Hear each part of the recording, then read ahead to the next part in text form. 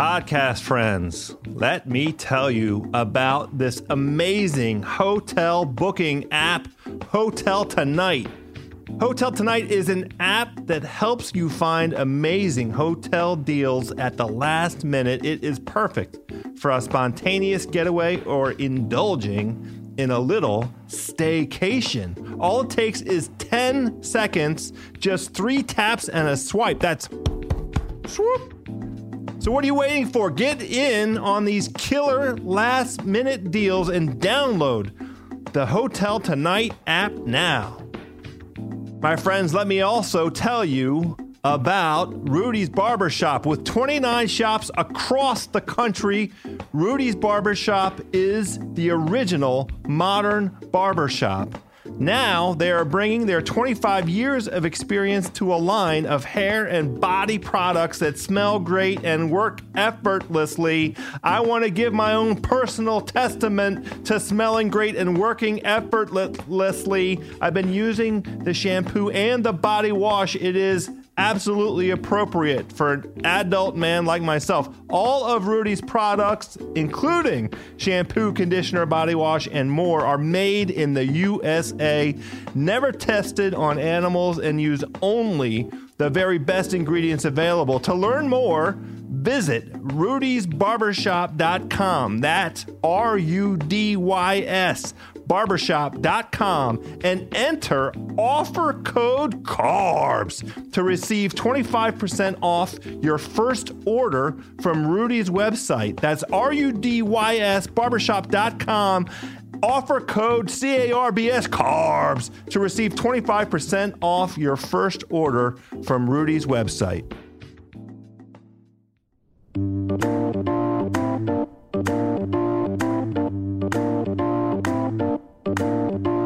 Hey, podcast pals. Welcome back to another edition of House of Carbs, part of the Ringer Podcast Network.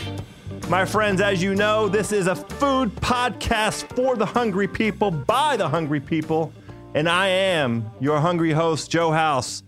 Very excited for today's show. We have as a guest Chef Michael Twitty, who is a culinary and cultural historian responsible for the first blog devoted to African American historic foodways. He has a book that was just recently published, The Cooking Gene, A Journey Through African American Culinary History in the Old South. Our own Hannah Georges of TheRinger.com did a profile of Brother Twitty in connection with the Ringer South Week, and his story jumped off the page at me, and I knew I had to have him, and then I found out through a little research he is from the DMV, so I had to compare notes with him about the food scene back in the 80s here in the Washington, D.C. greater metropolitan area. I think you're going to like this conversation quite a bit. Of course, we have food news as well. The very first ever House of Carbs live taste testing as promised. Juliet and I jump on the Lay's 2017 chip flavor contest. We have the crispy taco, the fried green tomato, and the everything bagel with cream cheese. You have to listen for the results. But let's go ahead and check in with Chef Michael Twitty. Let's get in that belly, my friends.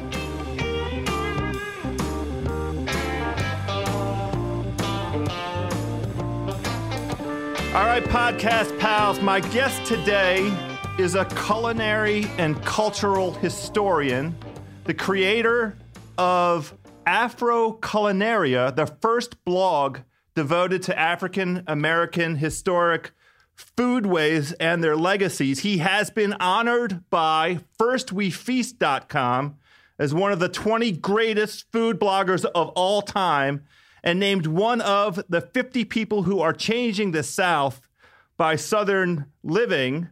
He has a book that was just recently published called The Cooking Gene, A Journey Through African American Culinary History in the Old South. Welcome to House of Carbs, Michael Twitty. Well, thank you very much. You got it. So Brother Twitty, I have to tell you, The reason we are connected today is because our Ringer colleague, Hannah Georges, who I believe came down and visited with you down in colonial Williamsburg, wrote a really interesting article about you for the Ringer's South Week, where the Ringer featured a bunch of stories kind of celebrating the rich culture and enduring legacy of the South. And her story about you leapt off the page at me for a whole variety of reasons, including the connection to the Washington, D.C. area.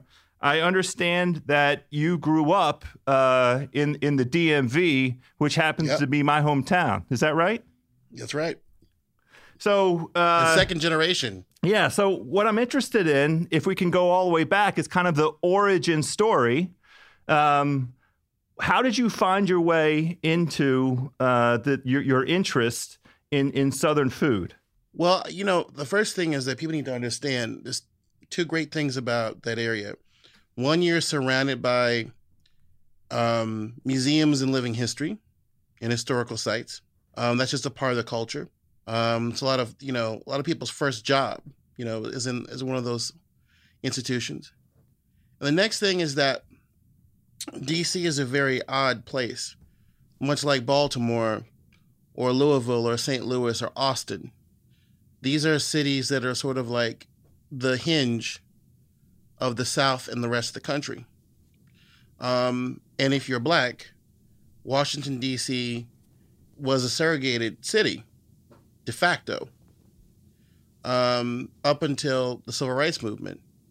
So there was no pretenses as far as my father was concerned, being born in the city and being raised in the city in the 30s and 40s, about where he stood. And the culture of the people was Black and Southern. There's no such thing as Black culture in America that's not Southern, ultimately in origin. It doesn't matter that someone's born in Detroit or Oakland or Boston. If your people were here already and they were migrants, that culture and that food culture persisted. I mean, we had iced tea every night. I didn't know that everybody didn't have iced tea every night for dinner, with their dinner. Yeah, when I first heard about somebody having milk with their dinner, I was like, "That's so disgusting. Who has milk with their food? It's gross. Milk gives you stomach cramps." Right. But you see, that was my worldview: Black, lactose intolerant, and Southern. So that's where I count myself lucky that the DMV, as we like to call it now, because it's very hard to say. People will ask you. They used to say, remember they used to say, "Are you from D.C.?" And it's, "Yeah, I'm from D.C." Because you couldn't tell them where Annandale was or, right, Potomac or Columbia, but you could tell them D.C. Like, well, do you actually live in D.C.? And it's such a weird question. So we say DMV because, as you well know, we spend our lives bouncing around that beltway. And that's right. And even though we look at each other's burbs as being the other side of the world and horrible, that old game. You're from Montgomery County, we're from Loudoun County. I don't understand how you all lay things out. And it's the same exact strip malls, the same exact nonsense. But right. Same exact weather. But, now we have sort of a unified identity as these people who live inside the Beltway. And I'm very proud of that. We were multicultural. We were grounded in history and our heritage. And let's face it, we had a world where you could go to the museum for free. And a lot of museums. Yeah. You could be self-educated. So it's a great place to grow up in. Yeah, I obviously agree. I celebrate the DMV every chance I get through this medium. I'm interested in how food became a passion of yours and whether the multiculturalism that you just referenced, that you sort of grew up in here in the DMV, played a role in kind of, sparking your food interest. Oh, absolutely. Because, I tell it like this. When we were growing up, everybody had an extended family household. And that was because so many people came from different backgrounds. In my, elementary, middle, high school years, in Maryland at least, we were Iranian, we were Hmong, we were Nigerian, we were Jamaican, we were Japanese, we were Korean, we were Jewish, we were Italian, etc. Right. And when you went into someone's house, grandpa, grandma, an elderly aunt or uncle, or extended cousins would be there. You had to be able to say in whatever language, hi, goodbye, thank you, where's the bathroom, and can so-and-so come out to play? And then when you sat down, I mean, you almost never went over someone's house without eating something. And see, back then we didn't have any smartphones to take pictures of the food and sit around 10 of your friends and go, what am I eating? What the hell is this? So, you literally had to take your no thank you bite or whatever it was, prayed it wasn't something horrifying. And if you liked it, you really liked it. Yeah. I remember I liked squid chips from my Korean friends. And I begged my mother for squid chips. My mother said, hell no, we're not bringing squid chips into this house. So I would sneak squid chips into the house. Right. But you had to go to the school library, man, with that damn card catalog. I recall. Find a cookbook, hope the cookbook had the thing in it, so you could verify whether or not you've eaten something that is a mortal sin against your religion. And that's how it worked. And so that's how I figured out and found out about people's food culture. And it was a way in to the worldview and mind of my neighbors. I felt that very strongly, that if you're going to live in a salad bowl of America, you should take advantage of the fact that the world has come to you and not be ignorant of it. So from the time I was very little, it was like, okay, trying people's culture through food, awesome. But then also learning more about them, not limiting it to the food. What does it mean to be them? Not just what they mean on the plate, but et cetera.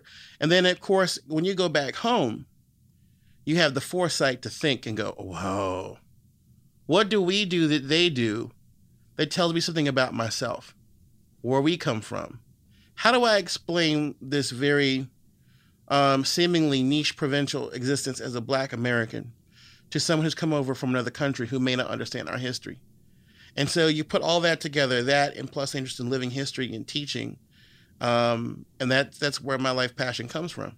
So you've touched on a handful of things, a sort of passion for research. So you describing going to the library to check the card catalog.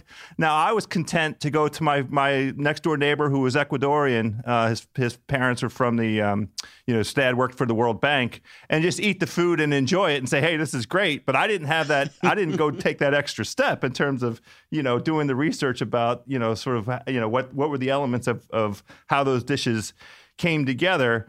I'm interested in talking to you about your background as a historian, and particularly the Southern Discomfort Tour, which I think now you have sort of landed in Colonial Williamsburg.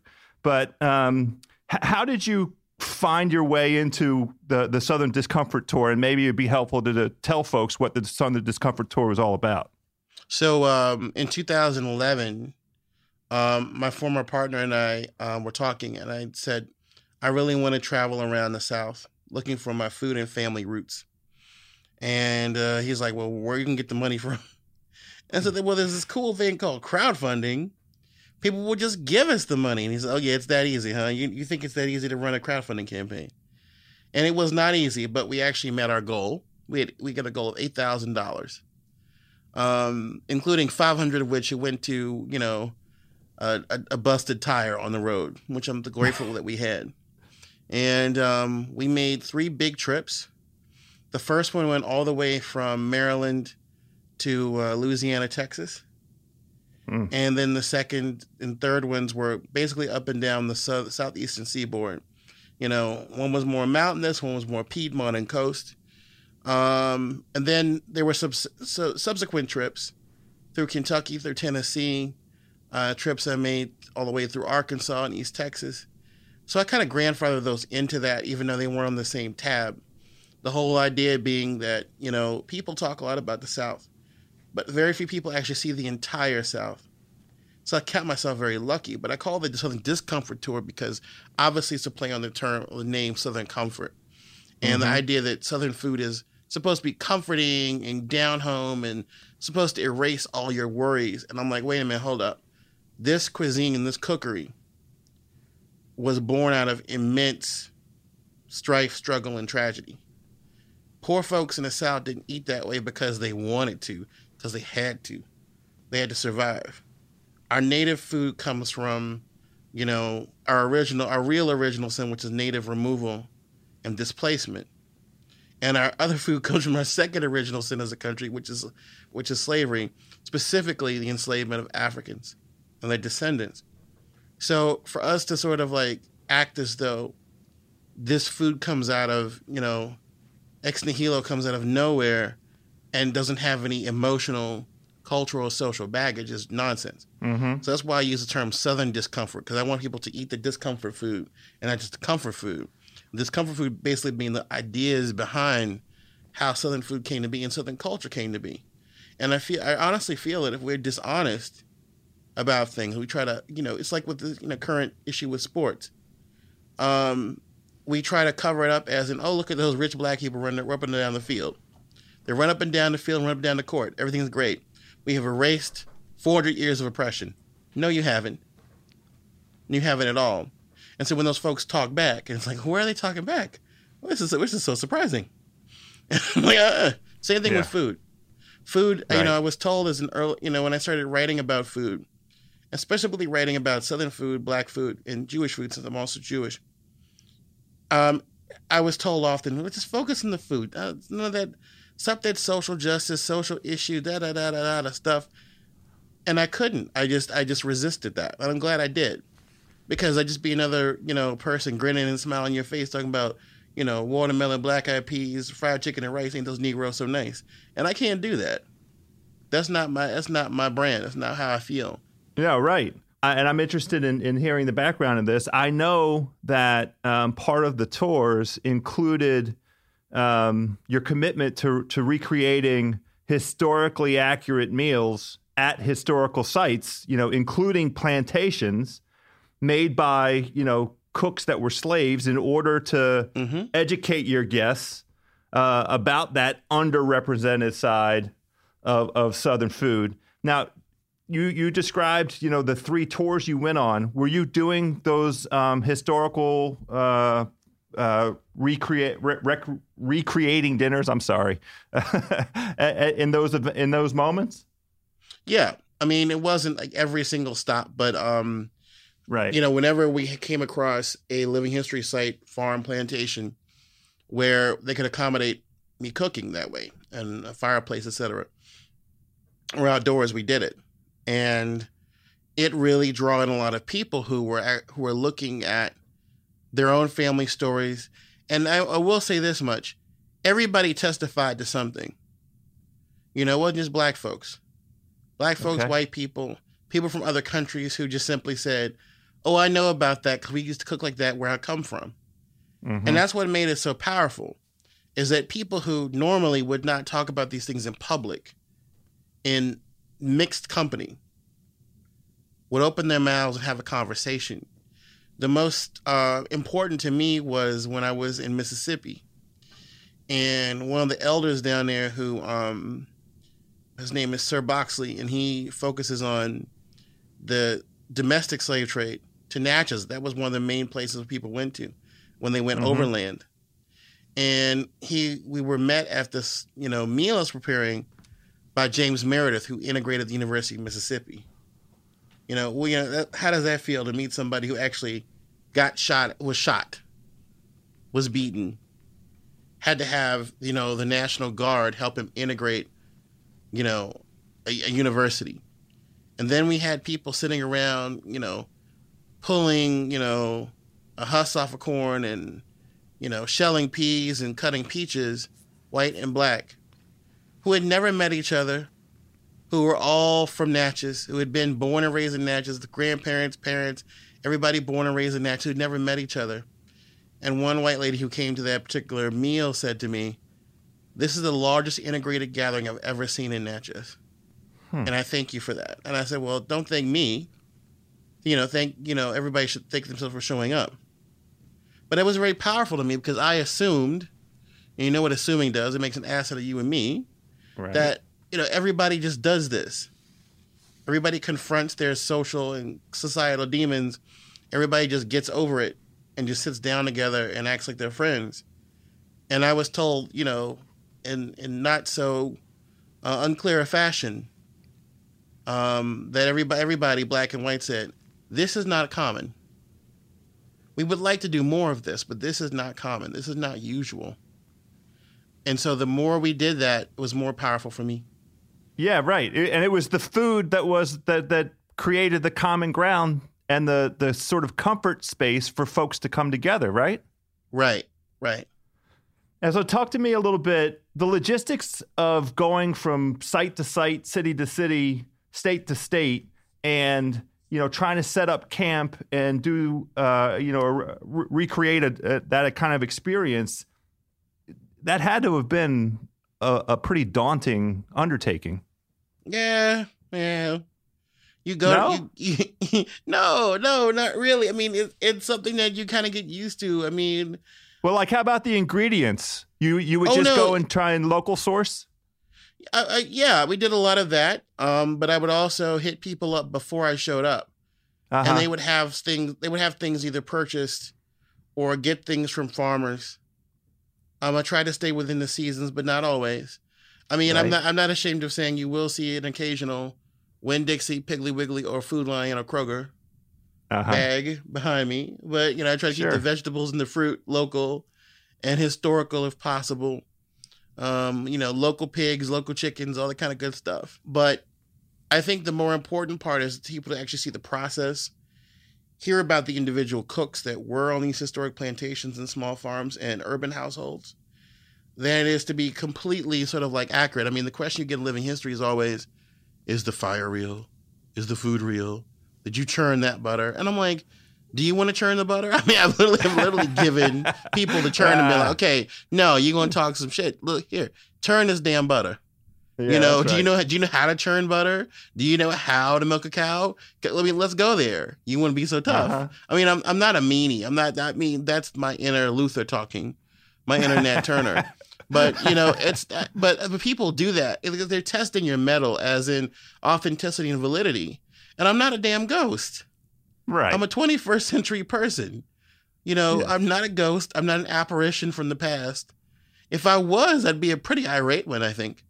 But the bottom line is that, people's expectations are that what you're doing is an illusion. And no, honey, this is not a drag show. This is an educational process. You really need to separate that fantasy from the reality. So I want to fast forward. Obviously, the Southern Discomfort Tour served as kind of the on-the-ground underpinnings for the book. How much time did you have to sort of take off from that experience to get the book done? Or did you take any time off? Totally separate. I got it. And here's how it works. 2013, Paula Deen stuff happened. I commented 9 days late. And even though I did that, my response to her went viral. That's right.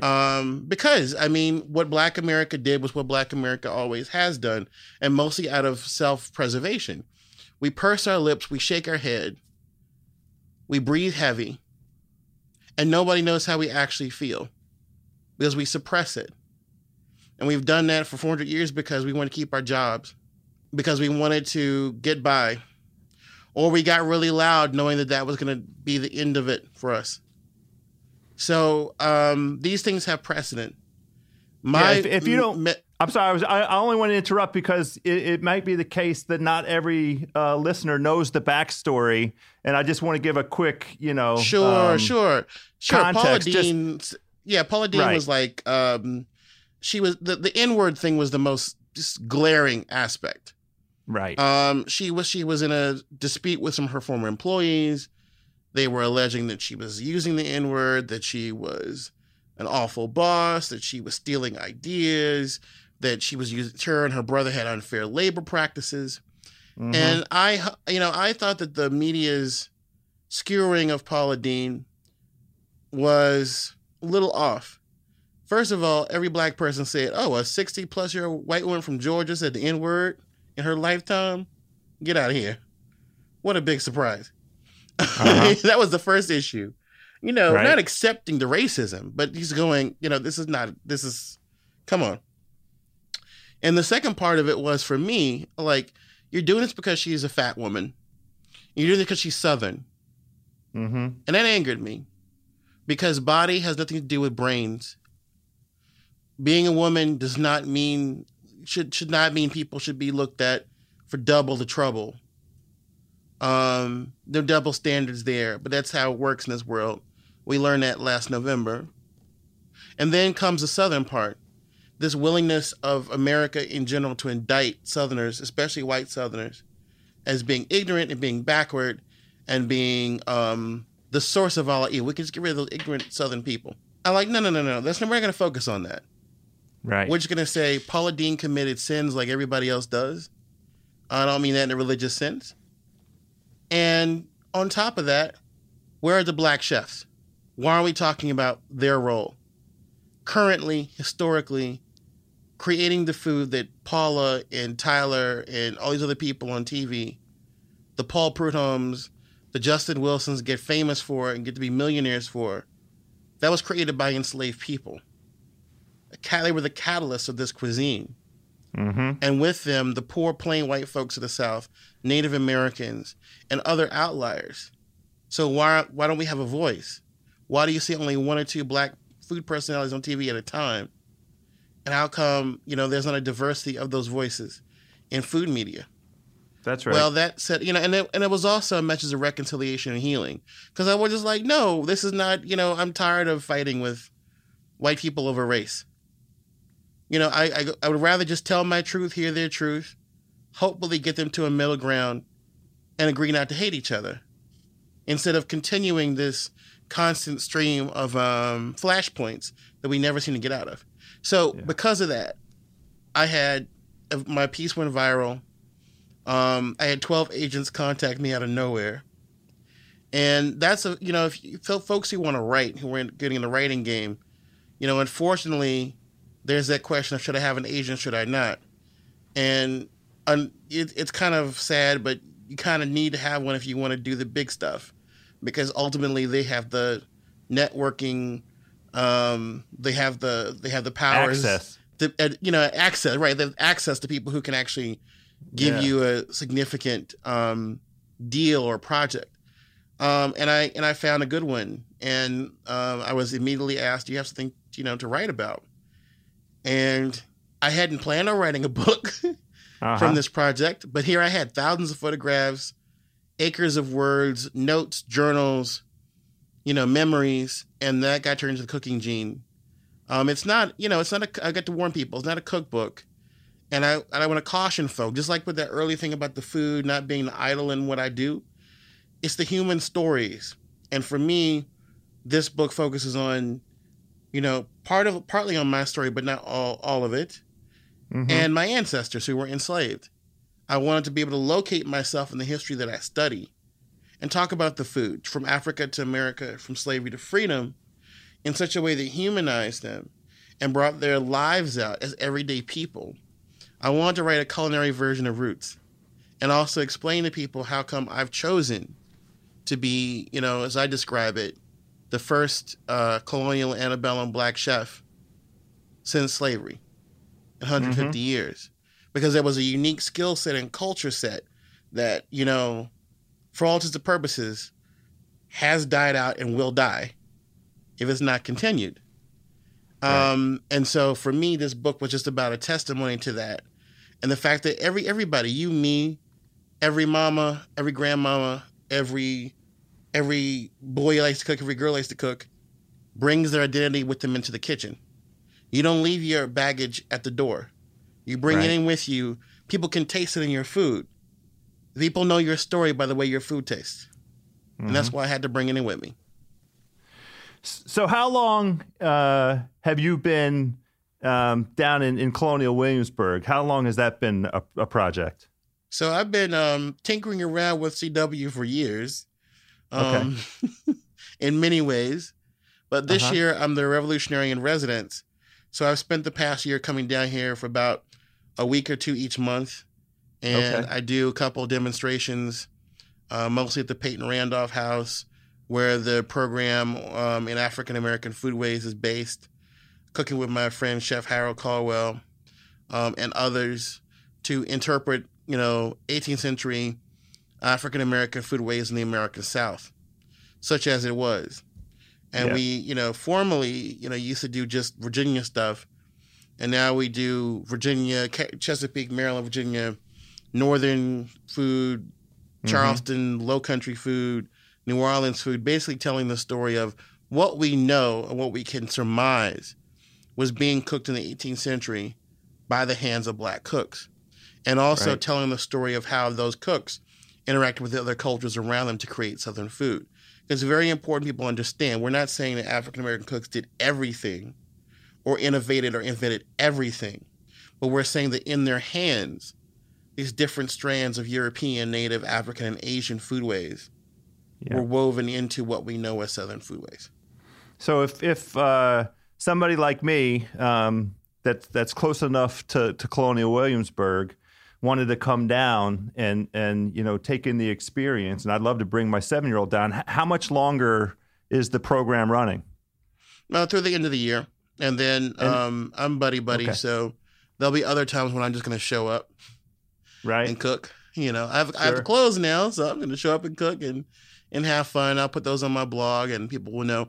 I should have done a better job about that this year, but this year was the year the book came out, so every day up until August 1st was me running around and not thinking about the day-to-day, operation of keeping Mr. Freelancer going.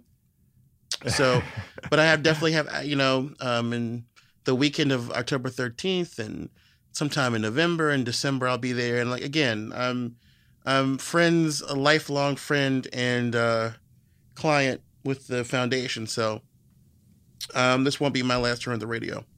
That's great. I have a couple kind of personal questions for you. What you cook for yourself? Oh my gosh. Simple stuff. I mean, the last meal that I made at home, and I'm rarely at home these days, unfortunately. Yeah. That's why I like cooking on the hearth, by the way. I mean, I don't eat a ton of the food that I make. Mostly it's the to watch people's faces, like the last time I was here, and I made peach cobbler,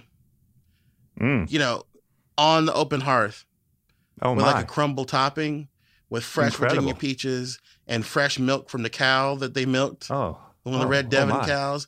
And the fresh butter and all that. People went nuts. Yes. And just to see the look on their faces. I'm going nuts. Right? And it didn't burn. It didn't burn, thank God. And it was pretty and it was unctuous and it was sweet and it was delicious. And people just see that's what feeds me. But the last meal I made at home was egg noodles, and I took a big old chunk of Angus chuck roast, threw it in a crock pot. Threw some Korean hot peppers in there and soy sauce and some other things, and made some bulgogi beef with broccoli stalks and carrots over egg noodles, and I was happy. So that's a DMV meal right there. I mean, Korean food is so available and prominent here in the DMV. I didn't really understand it until I traveled in other places, how lucky we have it here. So you mentioned Annandale earlier, and the incredible array of Korean options there in Annandale. All right, I have two more questions for you. Who's cooking right? I know you don't have a lot of time to be out sampling other chefs, but whose cooking have you encountered over like the last year or so that you admire? Where you encountered a chef and you had a couple bites and you said, "Wow, this is incredible." Steven Satterfield, dad at Miller Union. Yeah, Steven Satterfield in Atlanta. Just, it's Southern food, but it's different because he's using Southern ingredients in such a fresh way. I don't want to use any labels in his food that he doesn't imply on his, but if I was from an outsider's kind of standpoint, he's like treating, field peas and okra and, watermelon and, hot peppers and, our seafood the way someone from California might. And he's totally Southern. He's got a beautiful gumbo he makes. And I just admire that. I admire people who take the things that we're familiar with that are part of our heritage and turn them into something new, but familiar. And I just loved every second of that meal. It was really great. And the creativity that goes into it. And it wasn't too frilly either. I really like people who do 5 or 7 ingredients. And that's it. Yep. And can use that to just change your world as far as one or two of those star ingredients are concerned. So yeah, that was an amazing meal.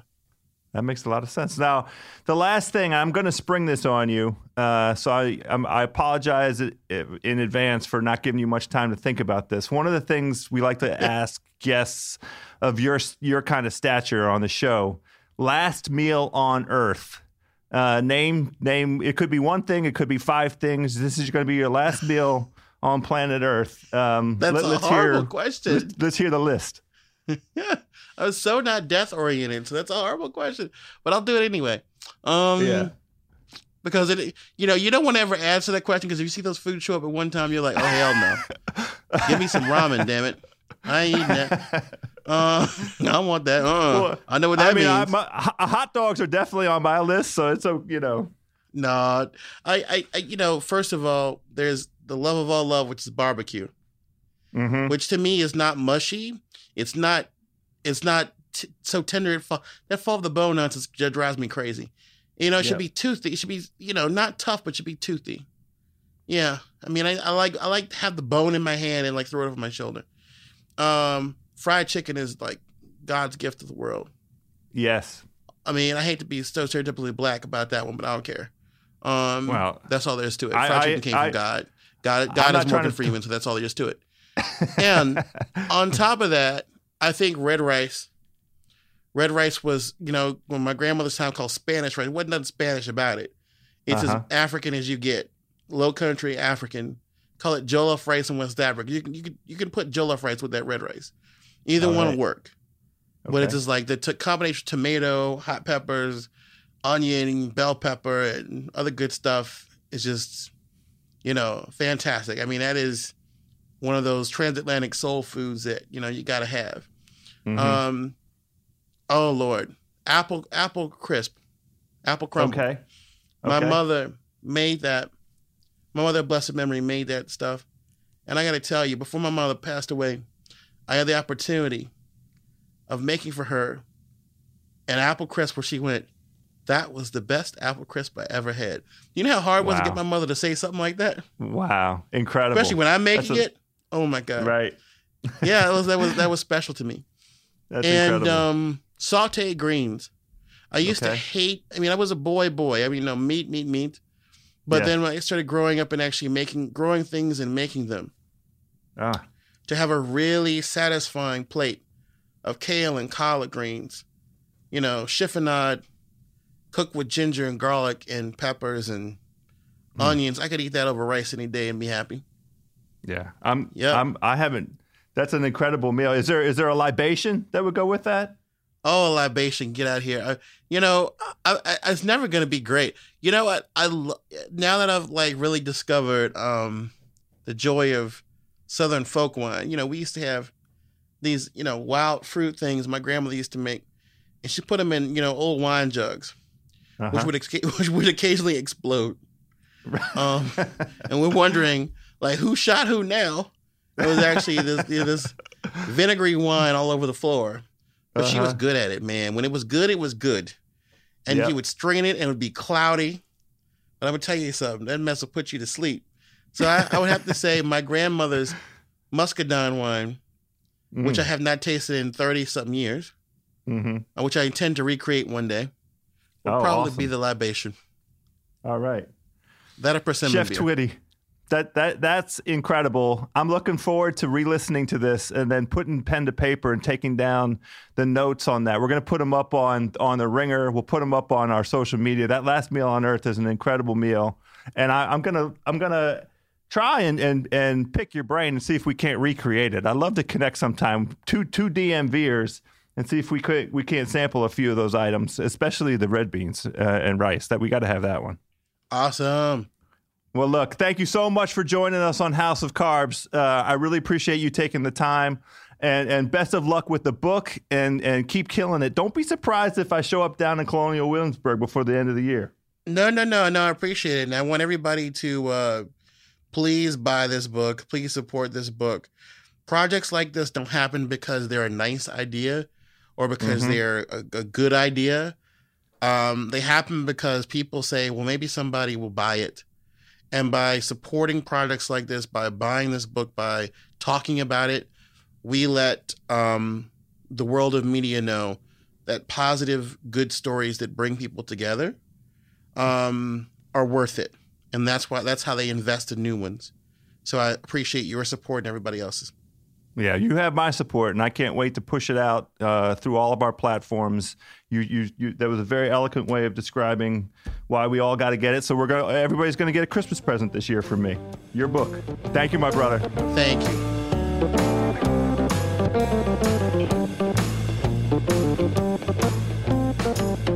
All right, big thanks to Chef Twitty.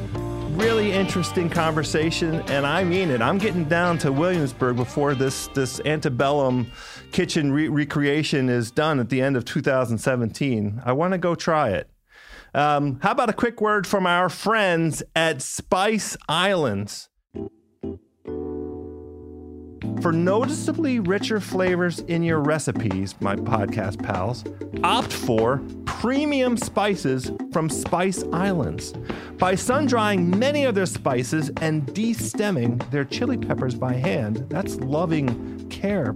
Spice Islands uses a craft approach to deliver the most authentic and intense flavor possible. They also take the extra steps to ensure richer flavors, like waiting for their dillweed to bloom before harvesting, or milling their garlic to a true powder so it doesn't add grittiness to your dishes. Better yet, they maintain a strict standard for each item to ensure consistency, quality, and flavor. So whether you're looking for a flavor adventure or simply better tasting meals, fill your pantry with Spice Islands and taste the difference in every bottle. My friends, I encourage you to visit spiceislands.com/house for more spice facts and delicious recipes, including one for spiced maple carrots. Oh, a quick, simple side to complement any meal. That's spiceislands.com/house and pick up Spice Island spices in the premium spice section of your local retailers. Podcast pals, also a quick word from our great friends at Leesa Mattresses. What if you could give back while you slept? Leesa is an innovative direct-to-consumer online mattress brand that is also socially conscious, driven by the mission to provide a better place to sleep for everybody. For every 10 mattresses Leesa sells, they donate one to a shelter through their 110 program.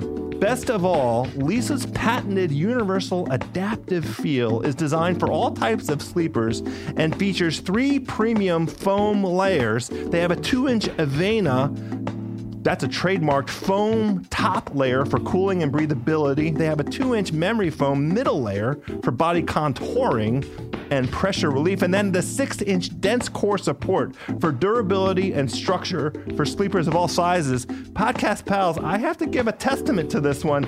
We have ordered one, my wife and I, for our little boy. We have the twin in his brand new tent bed.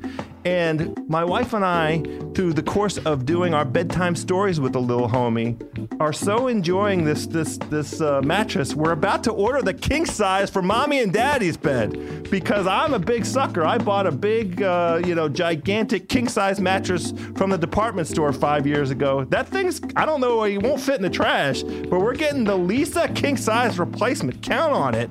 Leesa is available online in the US, UK, Canada, and Germany. The 100% American-made mattress ships compressed in a box to your door so you can save a trip to the store. Super easy to order, podcast pals. It is about a 35-second experience. No wonder it's a Forbes Top 20 startups to watch. Try a Leesa mattress in your own home for 100 nights risk-free with free shipping always and get $100 off. Wait till you see the prices. $100 off is a great deal when you go to Leesa.com/carbs. That's LEESA.com/carbs. All right, as we do here at House of Carbs. Now time for a visit with our wonderful friend, the managing editor at The Ringer, host of the Bachelor Party and Jam Session podcast, the one, the only Miss Juliet Litman. Welcome to Food News. Hi, House. What's up? Hey, Juliet, this is a special Food News.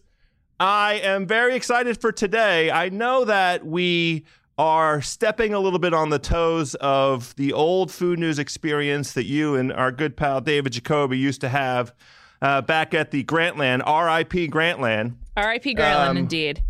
We're doing a live taste test today. How about it? I'm pretty excited. I just want to say it's 8:38 a.m. for me right now, and I cannot wait to get into these potato chips.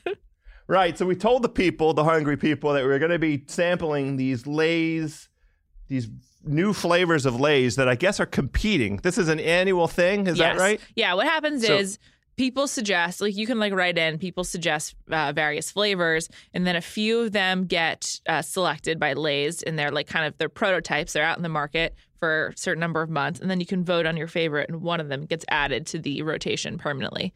And it's called Lay's Do Us a Flavor. They do it every year. Do us a flavor. Does the person whose flavor gets chosen, do they win anything? Not that I know of. Pride and probably a lot of Lay's. Pride and Lay's. Those are two important things. Yeah. I think I would be satisfied with that. Yeah, absolutely.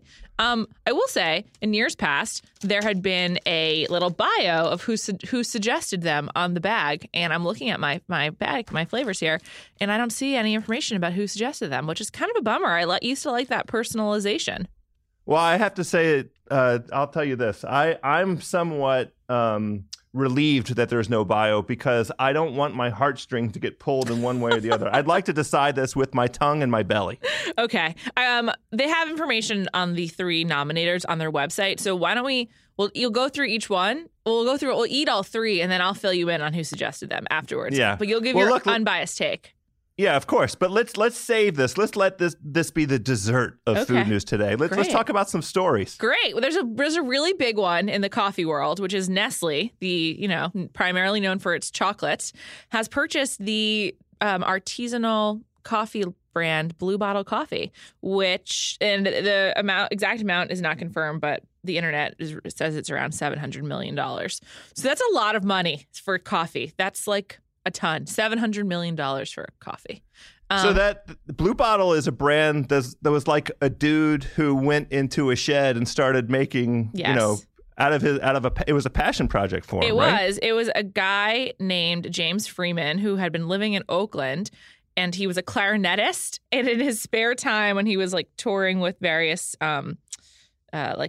symphonies or whatever companies, he started brewing his own coffee, and then it turned into a big brand. And I used to work near one, one of the first ones in San Francisco when I lived there, and it was really popular. I used to work in the Mission, which is sort of the hipster ground zero of the Bay Area. And on one end there was Ritual Coffee Roasters, and on the other there was Blue Bottle Coffee, and people had their allegiances. And I think we can say Blue Bottle has won this war, with at least against Ritual, because they just got $700 million. Yeah, for that's a $700 million W, I would say. Now I haven't had Blue Bottle. I haven't had the privilege yet. It just arrived here in the DMV.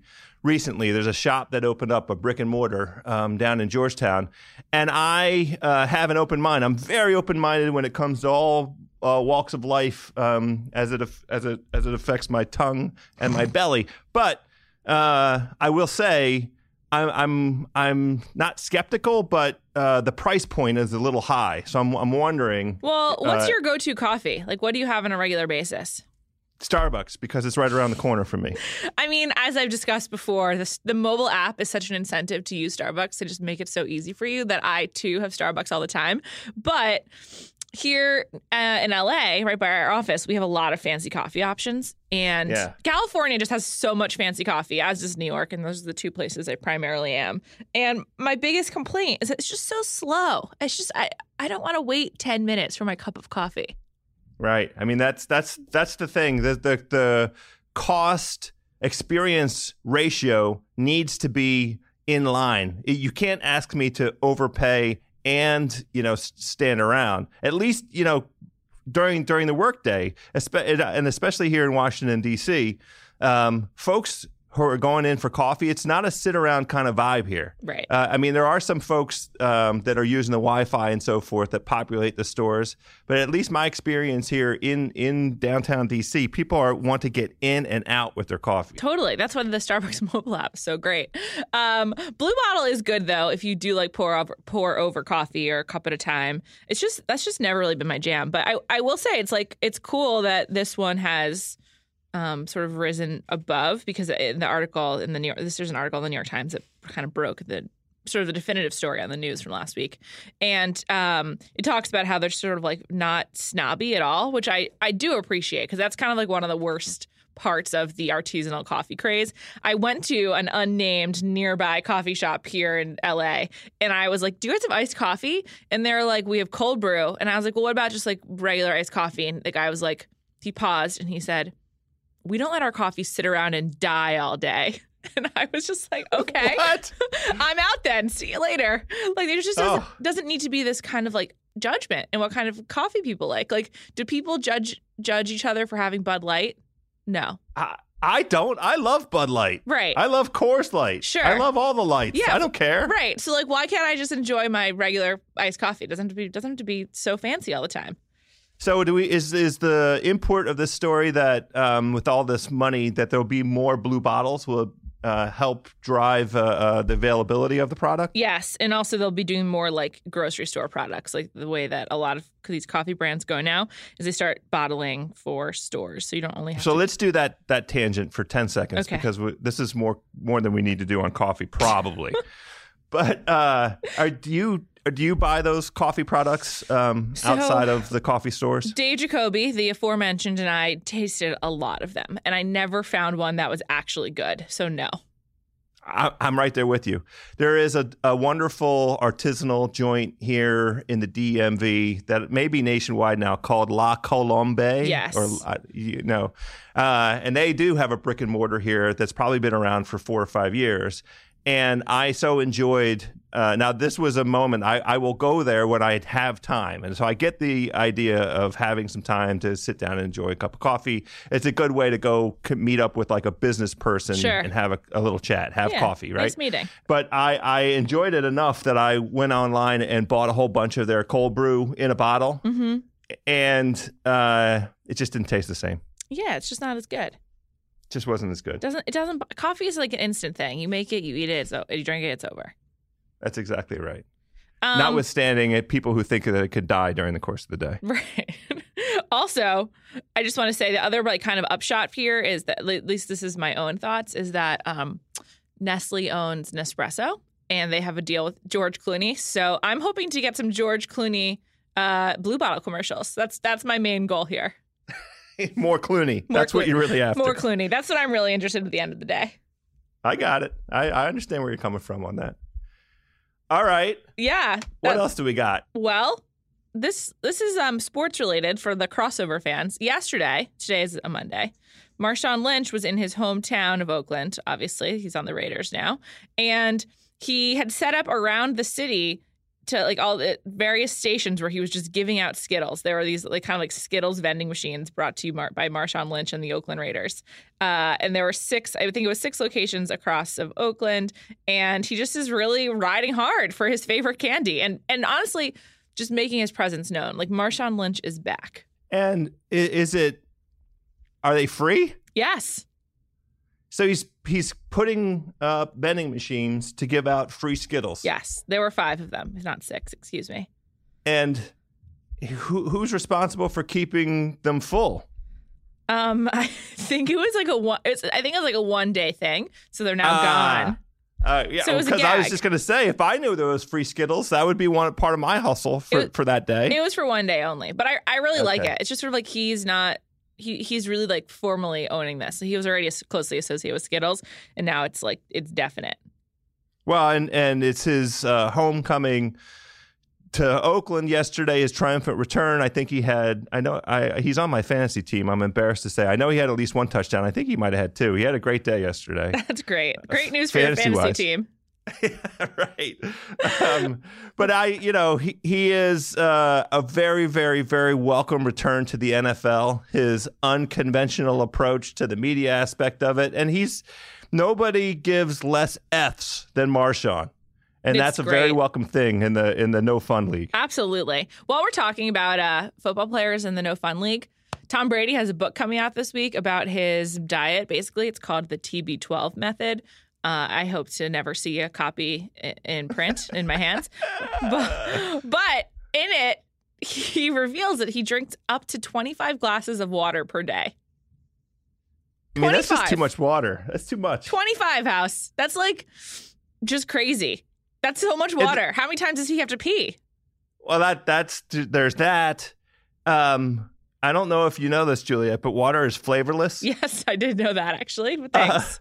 I mean, it's like, I don't, it's way too much on the side of, and then what I understand about all of the elements of his diet, way too much on the side of food for function, not food for pleasure. Yeah, he would. And that goes against the House of Carbs ethos, I have to tell you. It also seems like he's constantly consuming. So it's sort of like, because it's a constant between like water and he said he snacks a lot, there isn't really room for like fun. There's no like build up to a great dinner because he's like just constantly having a snack. Right. Now, I admire the dedication to craft and to performance that I think he will deservedly be looked at back upon as not only the greatest NFL quarterback, but a true innovator in terms of what it takes to perform at a very high level at an age that was previously, understood to be the beyond his prime, well beyond his prime. And it's because of, the combination of attention to stretching and an entire physical approach that goes along with the nutrition. They're locked arm in arm, and it's really sort of groundbreaking. So much so that his trainer is starting to receive some acclaim, or maybe he's already acclaimed. And the athletes from other walks of life are interested, and it's a whole business. TB12 and this trainer, combined on a nutrition and physical approach to athletic longevity, really interesting. I just don't think it's any fun. That's all. I agree. There's no fun. And you want to know what? Tom Brady's not fun. So let's stop talking about him. I hate Tom Brady.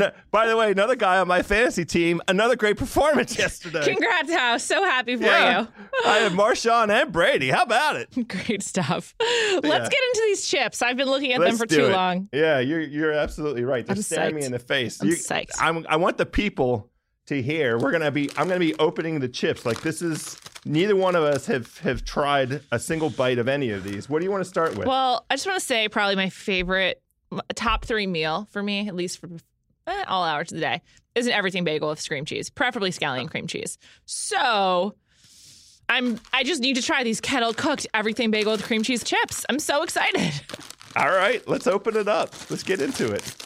This is like a really big deal. I'm having one right now. I'm smelling it. There's poppy seeds in here. I'm sitting back. I don't want to crunch too loud on mic. Oh, people hate that, but I'm going to do it anyway. All right, I'll let you have the first say on this one. Go ahead. It tastes like a sour cream and onion chip, which is not bad, but it's not everything bagel with cream cheese. Yeah, this is a delicious sour cream and onion potato chip. Yeah. Congratulations. With some poppy seeds thrown in the bag. Okay, this is out. Yeah. This is a delightful chip, but this is just not what it was advertised. So It's a great idea. It's all the rage. The everything bagel, that allspice mix that goes on in everything bagel is like all the rage. It's creeping into all kinds of food lineage, I understand. It's a real fad right now. And the idea of getting it onto a chip is sensible. These are sour cream and onion chips. And Yeah. I always like sour cream and onion me chips. too. But I would say it's my favorite. I would say my suggestion for Lay's, if they want to give us another shot, would be to use a pita chip base instead of potato chip. But that would be taking them in a whole different direction. Does Lay's even offer a I don't pita? know, but if we're doing, they said do as a flavor, so I'm helping and saying they should have made this a pita chip. You do it. What's next? Fried green tomato. Fried green tomato. Here we go. Oh, this has ridges. I love ridges, by the way. Reminds me of Ludacris. Ever since Ruffles got ridges, Luda's got bitches. Oh my! That makes sense because these fried green tomatoes have that southern heritage, that southern lineage. I'm gonna get a bite. Oh, these are good. This is really good. It's a strong flavor. It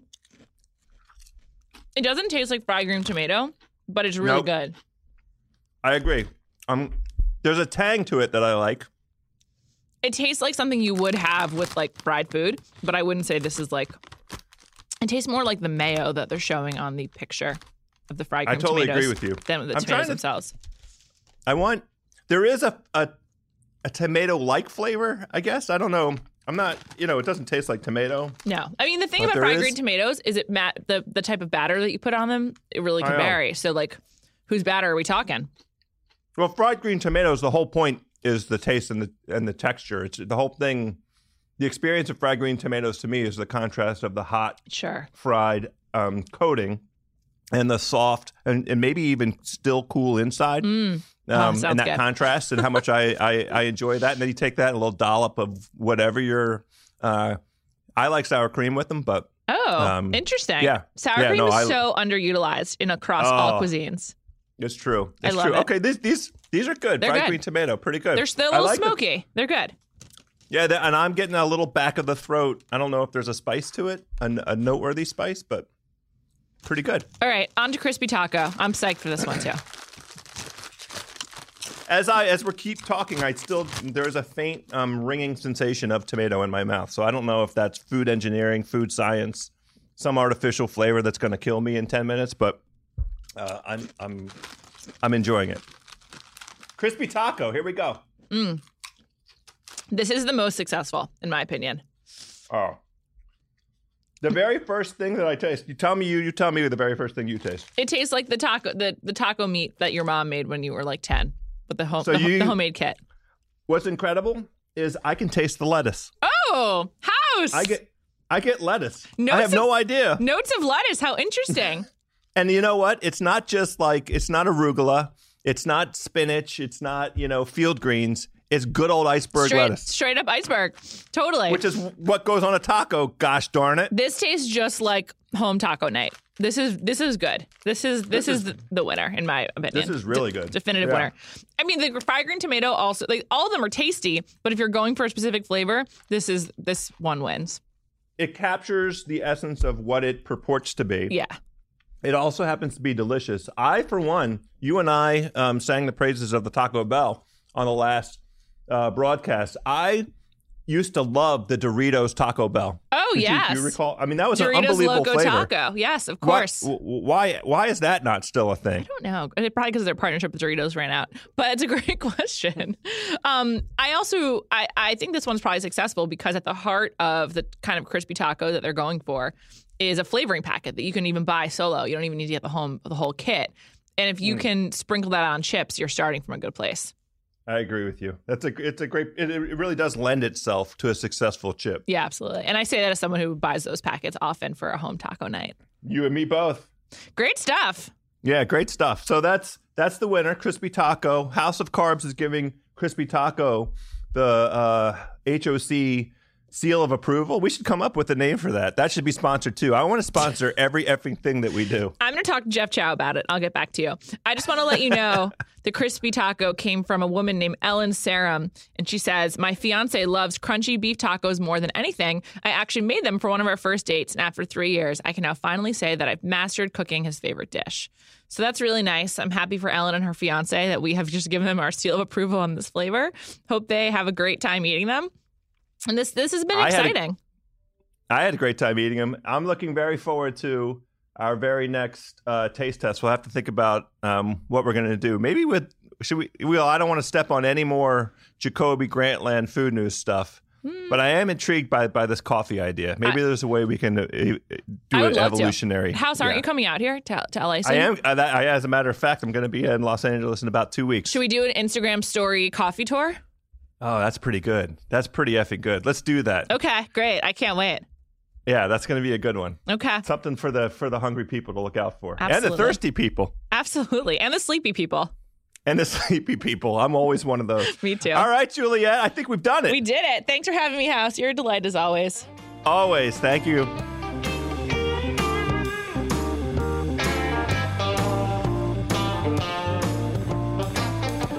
All right, my friends, there we go. another House of Carbs. In the books, House of Carbs, part of the Ringer Podcast Network. Friends, as always, please keep up the outstanding belly sourcing. We're getting great suggestions for topics and guests and pictures. We love the feedback and validation and all the ways that we are steering you, and you're giving it back to us, telling us your wonderful experiences with the topics that we hit. We also have that email. You can hit us, houseofcarbsfans@gmail.com. Tons of traffic on houseofcarbsfans@gmail.com about the alcohol smuggling. My friends, I am pleased to report we are ready to discuss that wonderful topic. Next week's show, next week's House of Carbs, we are going to do some of the wonderful, I'm going to call it, it's not quite throat sourcing, I'm not sure, gullet sourcing that we received from all of the great drinkers out there. Please check in to next week's podcast. Give us a review on iTunes. Subscribe wherever you get your podcasts. And in the meantime, my friends, let's stay hungry out there.